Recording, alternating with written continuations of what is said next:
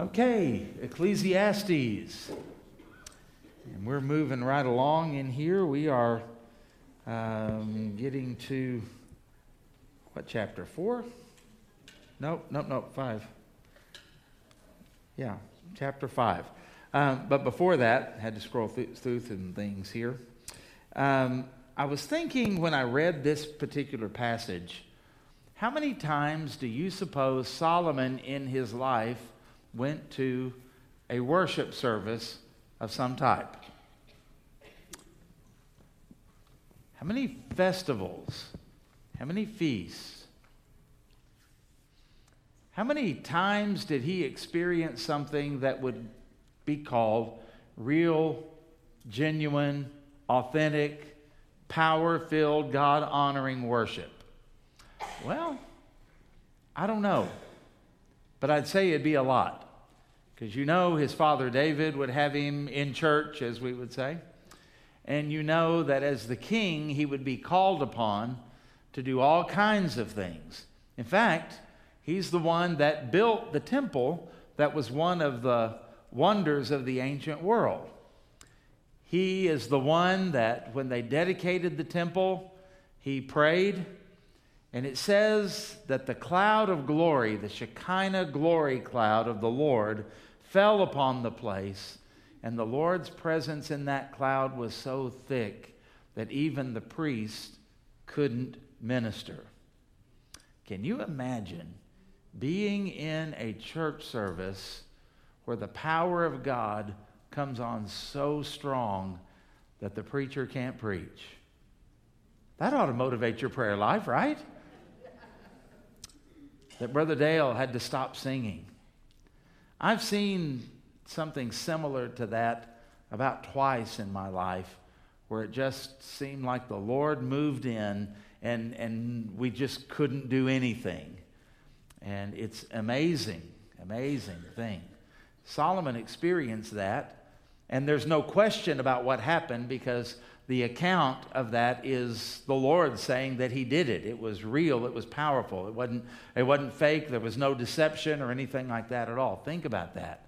The presence of God so strong that the priests couldn't even minister. Now, you would think that would be life-changing.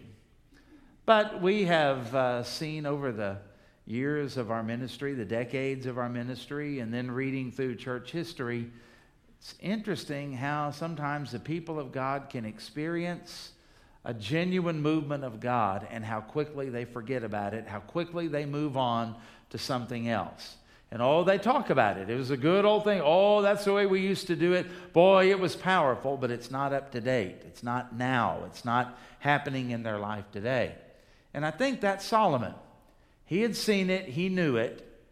But he had kind of gotten to the point to where his life was so shallow, self-centered, sinful, and empty that he would still go through the motions. We don't get any indication in the scripture at all that he quit going to the temple. You know what he did? He just added some idolatry to his temple worship. His foreign wives distracted him from the worship of God. You remember that? And to placate them, he went to the high places and offered sacrifices to idols. We look at that and we go, how in the world could a man of God do that? And yet we have idols in our hearts every single day that we have to battle. So let's not be too critical of him. And think about what would happen to Solomon when his life kind of veered away from where it should have been. And yet whenever he worshiped, he would sing the songs that his father wrote. Singing the songs that his father wrote. Going through the motions. Offering the sacrifices. And making sure that it was a big sacrifice. After all, he's big-time king. Walking away empty, unchanged, unmoved, and returning back to the lifestyle that he had been living that so grieved the Holy Spirit of God. That is a sad, sad picture to me. And I thought about what the Bible says in Matthew chapter 4. You don't have Matthew chapter 15, excuse me. You don't have to turn there. Just listen. It says, "These people draw near to me with their mouth and honor me with their lips, but their heart is far from me. And in vain," okay, that word ought to perk up your spiritual ears, because Solomon's been talking about vanity of vanities, all is vanity. Well, the Lord's got some vanities too. And he said, "And in vain they worship me, teaching as doctrines the commandments of men." Now, when Jesus says that, that's not only the thought of the Lord Jesus at that particular time, because the prophet Isaiah said the same thing hundreds of years before.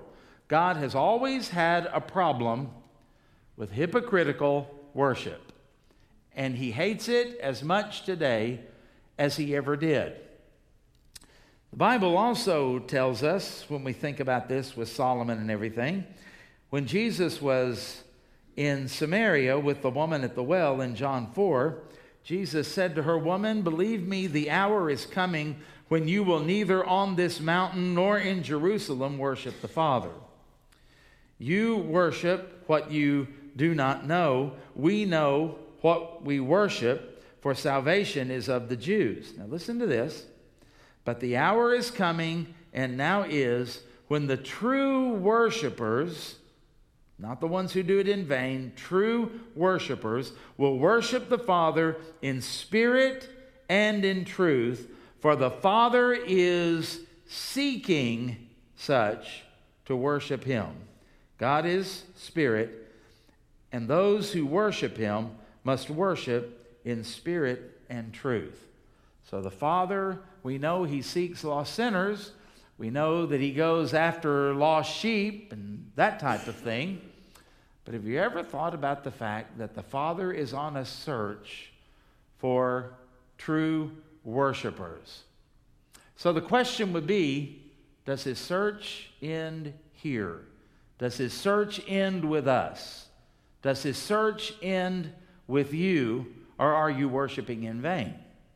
So it's possible to go through the rituals. It's possible to attend church. It's possible to do what we call worship, sing the songs and all of those things that go with it, and yet walk away. And the Lord, not Solomon, but the Lord would say, "Vanity of vanities, all is vanity. These people worship me with their lips, but their heart is far from me." That's a kind of a startling thing to stop and think about. To waste your time at worship, to worship God and come up empty is what we would say the word vain means there. In vain they worship me. We all ought to be thinking about that. And I think Solomon, when he comes to this chapter, the words that he is going to write to us are things that we need to consider, because Solomon is telling us, this old man is saying, "I've been to church, I've sung the songs, I've given the offerings, I've done the preaching, listened to the preaching, I've had all of that kind of stuff to the nth degree, decade after decade after decade." And he's saying to us now, for those of you who want to worship the Lord, let me give you some advice. Let me give you some advice from a man who found nothing but vanity, nothing but emptiness in all of it, and he doesn't want that for us. Ecclesiastes chapter 5. Start with verse 1. And he says, "Walk prudently when you go to the house of God, and draw near to hear rather than to give the sacrifice of fools. For they do not know that they do evil. Do not be rash with your mouth, and do not let your heart utter anything hastily before God. For God is in heaven, and you are on earth. Therefore, let your words be few. For a dream comes through much activity, and a fool's voice is known by his many words. When you make a vow to God, do not delay to pay it, for he has no pleasure in fools. Pay what you have vowed. Better not to vow than to vow and not pay. Do not let your mouth cause your flesh to sin, nor say before the messenger of God that it was in error. Why should God be angry at your excuse and destroy the work of your hands? For in the multitude of dreams and many words, there is also vanity or emptiness. But fear God. And those last three words are kind of the antidote to everything else. I think our empty, casual, meaningless, purposeless, changeless, non-sanctifying, whatever worship really comes because we really don't honor God and we don't fear God as we should. God is not a desperate date. God is not walking around saying, "Oh, will you marry me? Will you be my bride?" He calls those he has chosen, sovereign grace, right? And he does it with a purpose. God's not the one who is desperately in need of us. We are the ones desperately in need of God. And we forget that sometimes. Sometimes we come into church and God is the last thing on our minds. Football dominates our conversation. Relationships dominate our conversations. Jobs, physical needs, all kinds of things are on our mind. And boy, can we ever talk about them. But to come to the Lord, thinking about the Lord, is a difficult thing to do. It's so easy to get distracted. It's so easy, even when you want to do it, to get distracted. Somebody will do something, somebody will say something, somebody will wear something, somebody will not do something, and all of a sudden we're noticing everything about everything and about everyone, and our attention is taken off of God. So quick and so easily does that happen. And if it happens here in church where we're making an honest attempt to do it, what happens when we walk out? What happens during the other days of the week? And so Solomon is telling us we need to be careful about our worship, and we need to understand that the antidote to an empty life is to fill our lives with worship. Two books I'd recommend. One by A.W. Tozer, T-O-Z-E-R. I can't recall the exact title of it. I think it's called Worship, the Missing Jewel. And another one by John MacArthur. He calls it The Ultimate Priority. And if you're interested in being a true worshiper, those two books will help you immensely. It's not enough just to say the right things, believe the right things, and attend at the right times, and do the things that are appropriate. God is looking, of course, at the heart.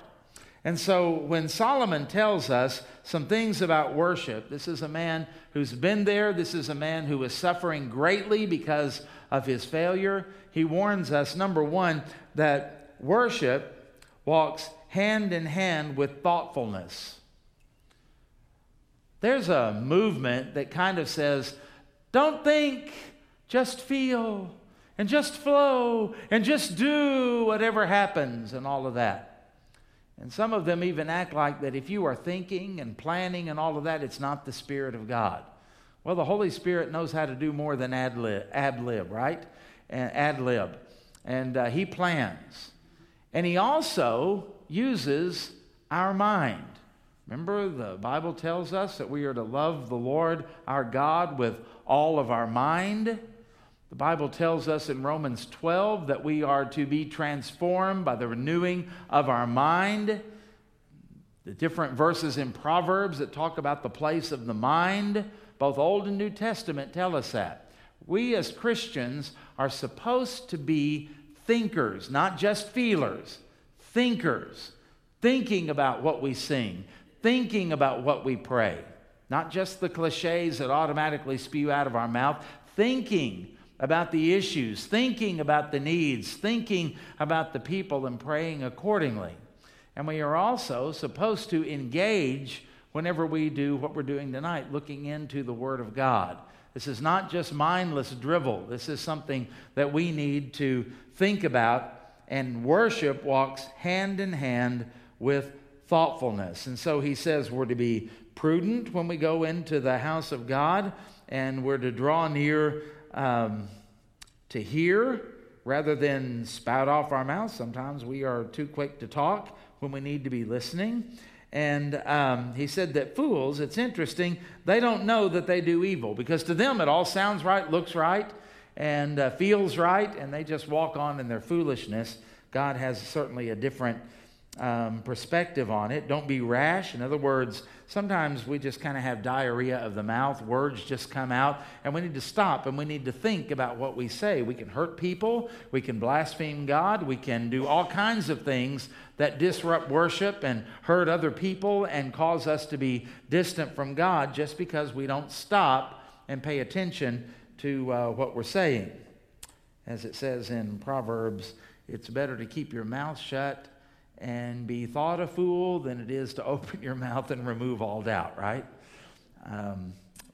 Two verses in Proverbs give you that kind of thing. And Abraham Lincoln, that what I quoted was what he used to say, but it comes out of the Bible. Don't be rash with your mouth, and don't let your heart utter anything hastily before God. Most of the time, when you do something without thinking and you claim that it's God, most of the time it's not going to be. The enemy will push you, they will prod you, and they'll say, hurry, hurry, hurry, hurry. How many times does the Bible tell us, wait, wait, wait, and think about this? And so we utter some things in our haste that we really don't intend to do, or maybe we do at the moment, but we don't give it much thought after that. And it's interesting, he says, God is in heaven and you on earth. In other words, you're not God. You don't see everything. You don't have the full perspective of the beginning from the ending and how you fit into all of it. And so many times we kind of get ourselves in trouble. So his counsel is, let your words be few. Well, Jesus talks about that. You remember when he said, when you pray, use not vain repetitions. In other words, there's nothing wrong with repetition. Just don't let it be, there's that word again, vain, just empty repetition. Your mouth just spews out your normal, typical prayer and your words, and you think it sounds so impressive before God and before other people. Don't use vain repetitions as the heathen do, for they think that they shall be heard for their much speaking. Be not ye therefore like unto them, for your Father knoweth what things you have need of before ye ask him. If that is true, and God does look at our heart as well as listen to our words, we take Solomon's counsel. Let your words be few. A few words that are thoughtful. A few commitments that are thoughtful, as Jesus said, counting the cost. Those kind of things are much more valuable than the person who just spews off everything that ought to be done and what they intend to do, and then they never get around to doing them. Thoughtful. Number 2, worship requires action. Well, you can have, in verse 3, you can be a dreamer. I think a better way to translate that is to be someone with a good wish. I wish I knew the Bible. Those people never do anything about knowing the Bible. They just wish they knew it. If somebody could just push a button and, whoo, I've got biblical knowledge, they'd go for it. But you really expect me to work at it? You expect me to read it? You expect me to analyze it? You expect me to think about it? You expect me to meditate on it? You expect me to listen to someone expound on it? You've got to be kidding. You know, I wish. And a lot of people kind of have this wish, I want to be close to the Lord. But you don't want to pay the price for it. It's a dream. It's a dream. And dreams are only made true, to come true through much activity. Somebody has a dream for a business where they're going to have to work hard at it. Somebody has a dream to be an Olympic gold medal winner where you're going to have to work to get to that point. And so a lot of people never follow through on their dreams. They never follow through on their wishes. They never follow through on anything like that. It's just, it'd be nice. And maybe someday I'll know the Word. Maybe someday I'll have a closer relationship with God. Maybe someday I'll be a powerful intercessor. And the problem is, a fool's voice is known by his many words. Talking big, but never quite following through. Talking big, knowing what to do, but never quite doing it. I had an aunt that she was sweet as she could be, and she loved the Lord. And it was interesting because she knew every vitamin you should take, every herb you should take, and she could give you all kinds of advice. And she was one of the most unhealthy persons I've ever known, because she didn't follow through on those things. And some of us kind of are the same way. We can give other people good advice about their marriage. We just don't apply it to our own. We can give other people good advice about finances. We just don't apply it to our own finances. We can tell other people, we can tear apart somebody in the way that they witness. Well, that's not really the gospel, and yet we're not sharing the gospel or doing anything with it.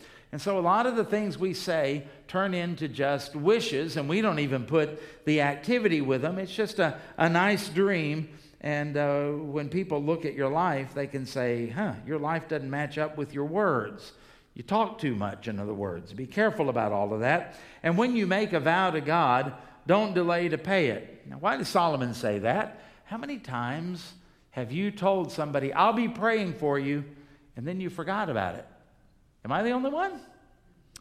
I like to try to make a promise to pray for someone and then do it, because, Lord, if I don't, I'll get distracted and I'll forget about it. I won't give it another thought. Now, that does say something about me, but I don't think I'm the only one who does that. And sometimes it's easy to make a promise to God. God, if you'll ever bless me to the point to where I get to this station in life, I'll honor you in my giving. I'll honor you and all of that. And then you get to that station of life and you kind of conveniently forget about it. It's the person who is on their deathbed. Oh, Lord, if you'll raise me up, I will serve you and I'll be in church every time the doors are open. And then the doctor comes in and says, we found a cure. Here, let's give you a shot. And you go home the next day and promptly forget about your vow. And a lot of people do that. Jailhouse religion, sometimes we call it. You think about, people that think they're on a deathbed and they make promises to God and then they forget about it when they actually get healed. And that's why James tells us in the New Testament, what good is it, my brothers, if someone says he has faith, but does not have works to back it up? Can that faith save him? If a brother or sister is poorly clothed and lacking in daily food, and one of you says to them, go in peace, be warmed and filled, without giving them the things needed for the body, what good is that? And that's something that we need to think about. Do our lives, do our actions back up the things that we sang about tonight even? Do they back up the things that we talk about in Sunday school? Every class probably has that one person that the teacher wishes wouldn't talk so much. And there are other people that they wish would talk more, and probably the class feels the same way. And I wonder sometimes if we talk and we talk and we talk and we talk and we critique and we correct and condemn some things. And I wonder sometimes if the Lord, through the Holy Spirit, is just trying to get us to go, shh, listen.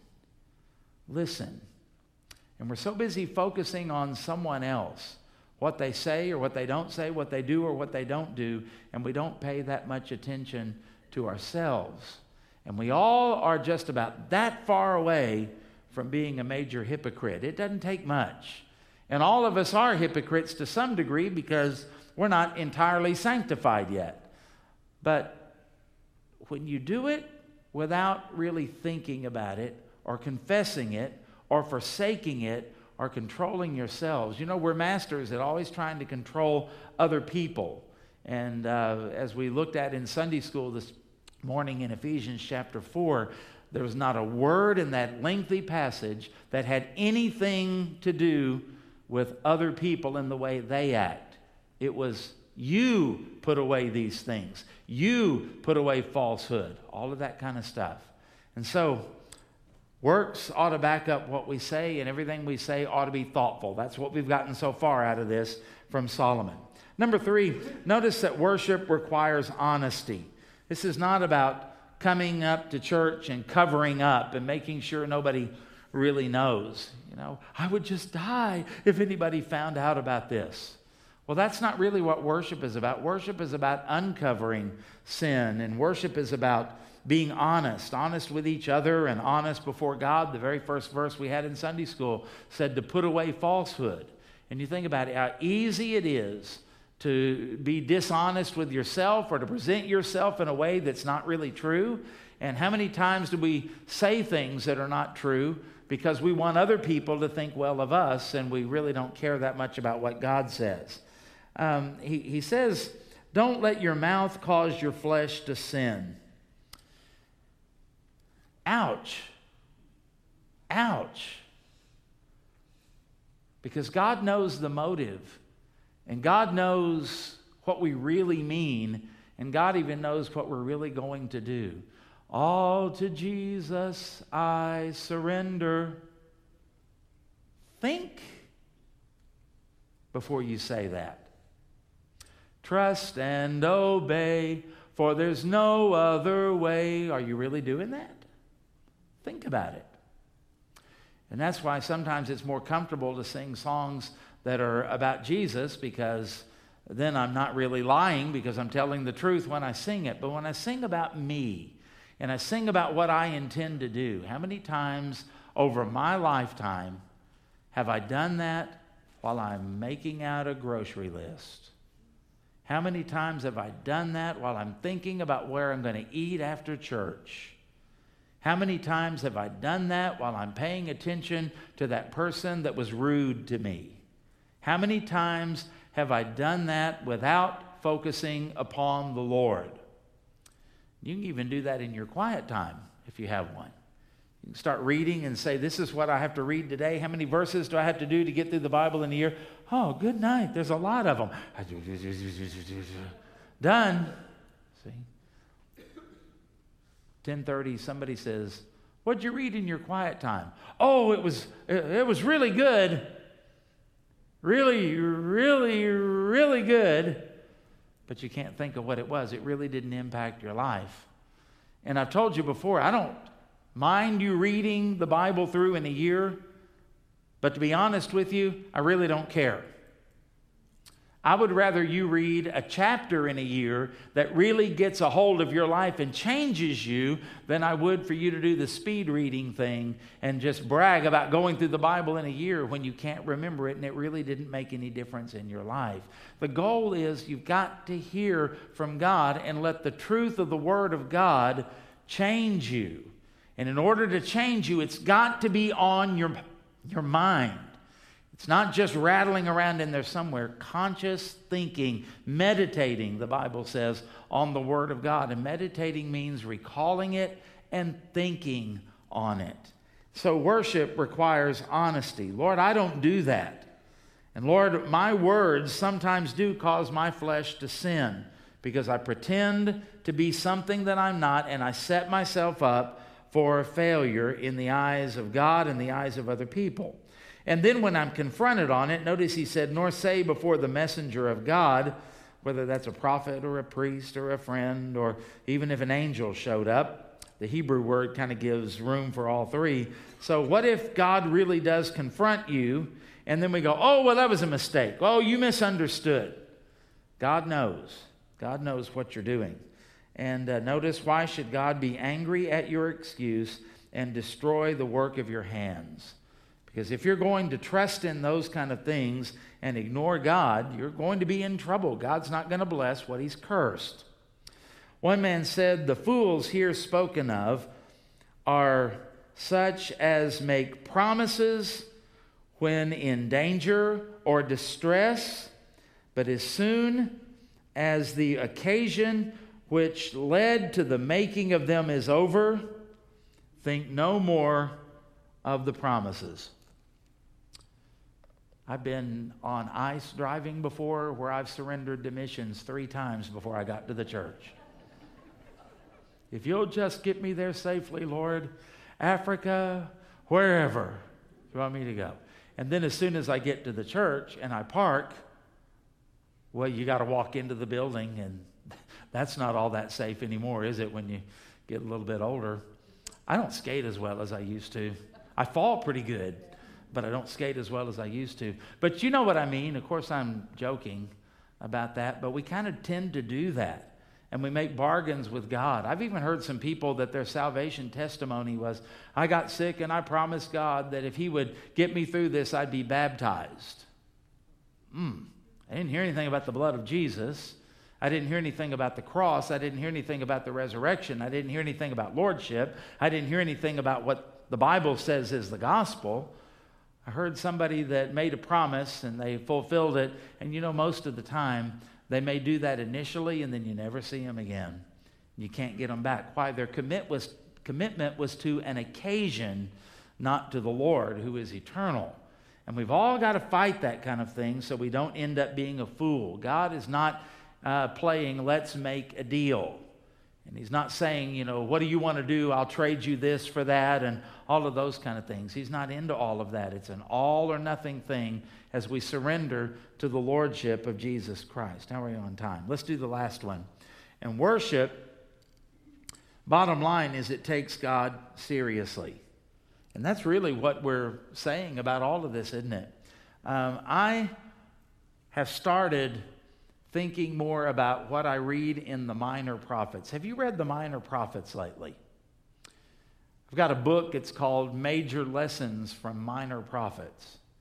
And one of the things you find in the Minor Prophets is God is really not all that interested in just dead, formal, empty, thoughtless, mindless, quote-unquote worship. God expects to be revered.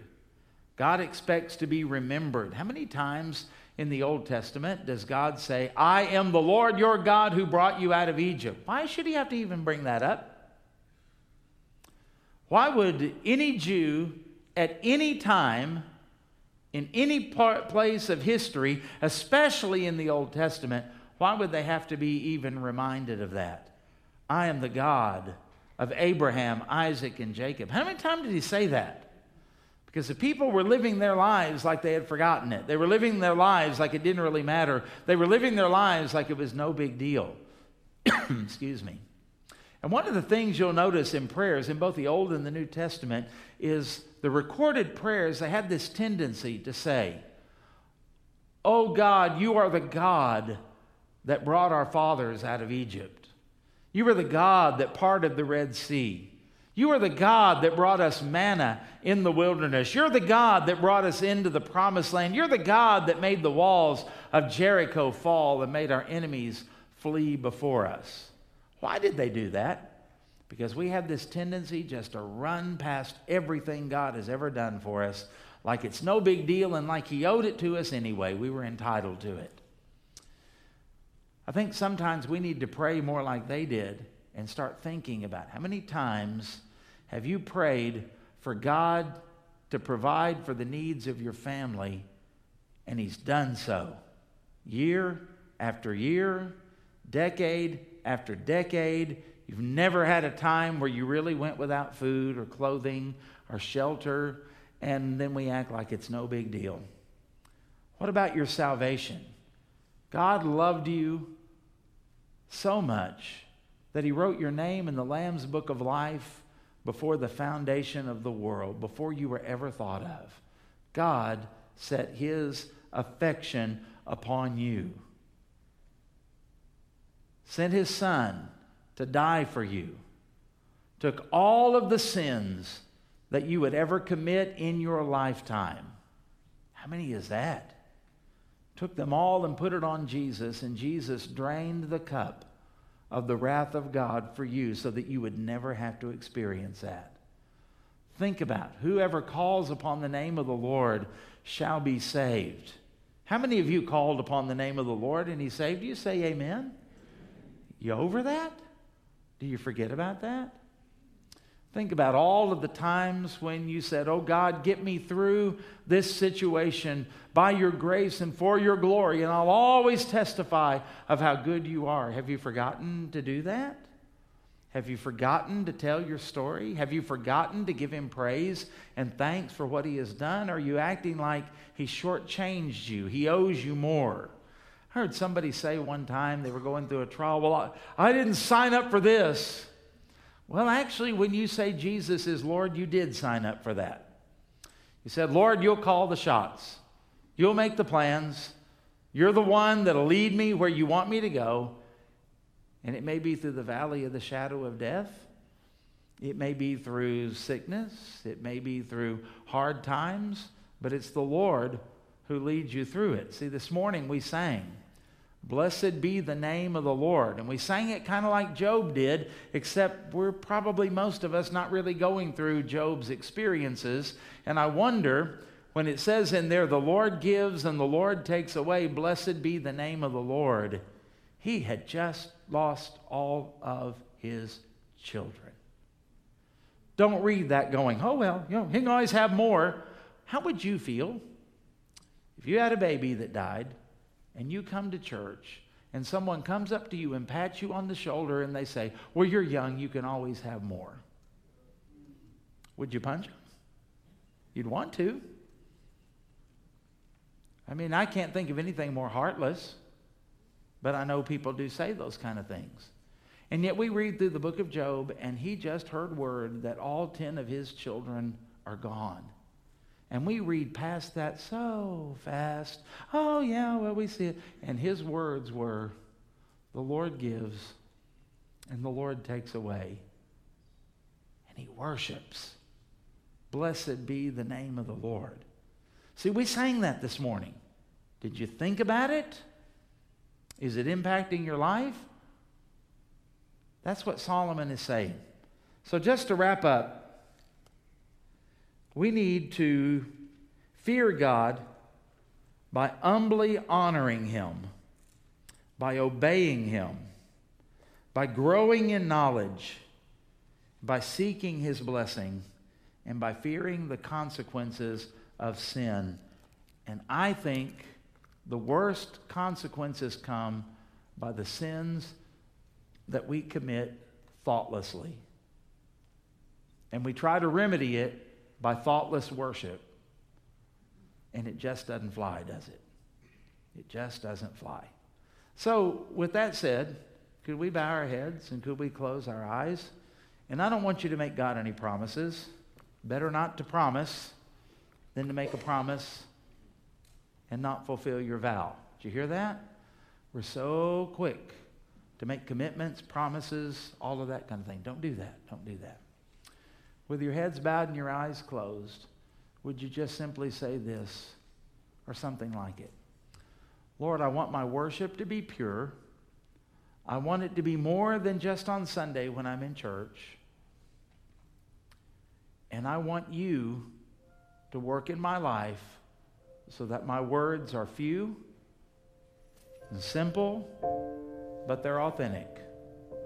Few, simple, and authentic. Whether I'm talking to God in prayer or talking to someone else. And that thing about let your words be few is just a good rule of life, isn't it? Sometimes we could get to know people and we could help people and impact people if we would listen more than we talk. I'm a very critical person. And I see and I make snap judgments. And then I find out the rest of the story. And it breaks my heart. Because you know what the problem was? I didn't take time to listen. I think I'm getting better about that as I get older. I don't speak so quickly. I kind of pause, roll it around in my head. Do I really want to say that? And I'm trying to do that even in my prayer life. Let your words be few, but let them be true, honest. Let them be authentic before God. And you might pray something like this.